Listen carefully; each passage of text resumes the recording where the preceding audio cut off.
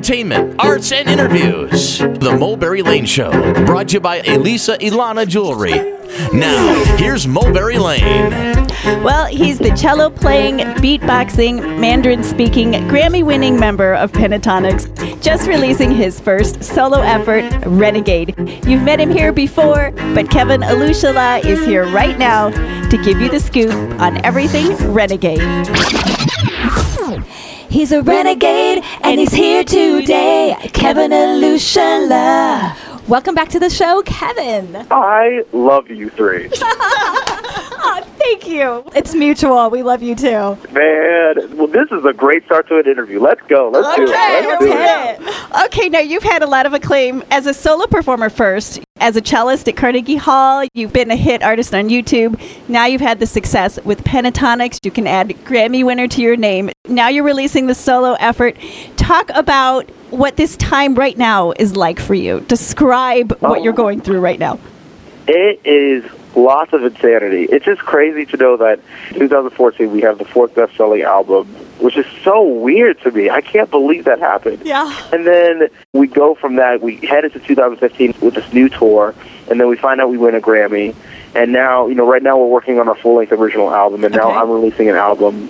I just feel very blessed and very thankful because this is not everyday life for a lot of people, and just to know that I get to experience this is just, it's a blessing, and I'm just thankful every single day that this is my career. Now, you've played instruments since you were little, and you've probably logged many, many, many hours on your instruments. So do you feel like you are kind of getting payback for all of the hours you've put into your craft? You know what? Absolutely. I will say this, though. I grew up practicing a lot. Well, I actually grew up more performing a lot rather than practicing because my dad and my mom, my dad's from Nigeria, my mom's from Grenada, and the reason they came to this country was that they wanted me to do a very prestigious, kind of respectable career in medicine because, they wanted that for their child. So I was really focused more on academics rather than music. So I did a lot more of that first and foremost.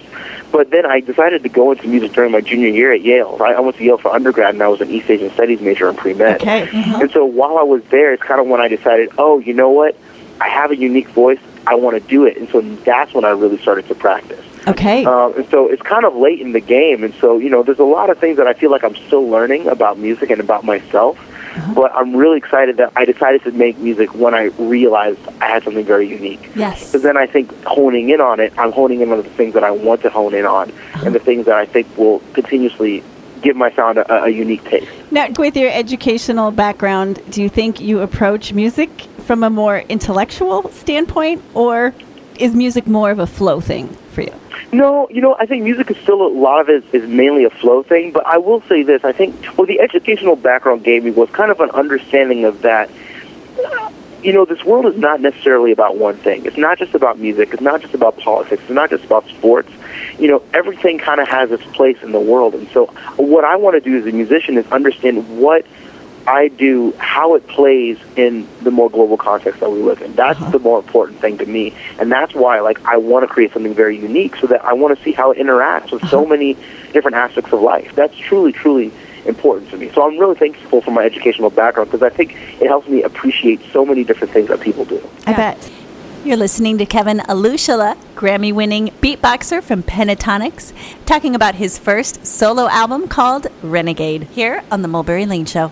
So what is it like for your parents to call their son Grammy winner Kevin Olusola and not Dr. Olusola? Oh, my gosh. Okay, I talked to my dad about this. He was at the Grammys with me, and so was my mom. And my mom was ecstatic when we won, but my dad was like, what happened? I trained you to be a doctor. What is this? I couldn't have expected this in a million years. I'm like, Dad, I don't know, but you're the one that made me, so. Yep, exactly. They've got to be so proud of you, though. They're really happy. They're very, very happy. Yeah.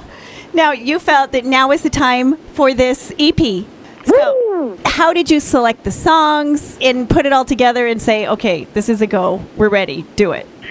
Oh, man. Well, I started recording material in 2013, not necessarily thinking it was going to be for an EP.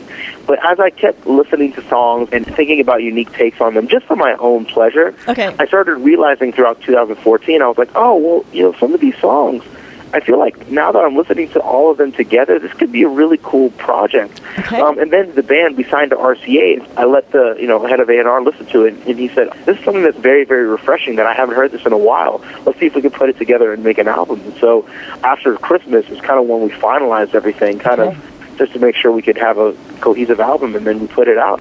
Amazing. Now, what is really intriguing to me about your new EP is I've watched some of the videos of you describing what went into it.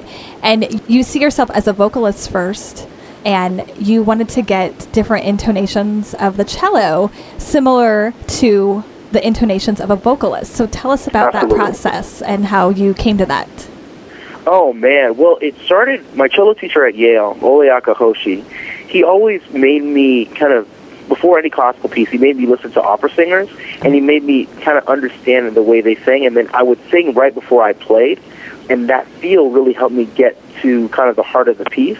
So to me, I was like, well, I like this, but what I love is popular singers, like, Stevie Wonder, Usher, John Legend, people like that. And I was like, well, can I take this and make it completely different? And so I just started listening to them, and I just started really emulating the way that they sang to really make my own unique voice on the cello. That's what I think hopefully came across. So I've had years of kind of experience and practice with that. I hope that really came through on the instrument when people heard me play. Yes. Now, how do you go about that process? Do you sit with headphones on and record it and listen back and see if you got the sound you want? Or how did you narrow that down to where you felt like you had reached where you wanted to be?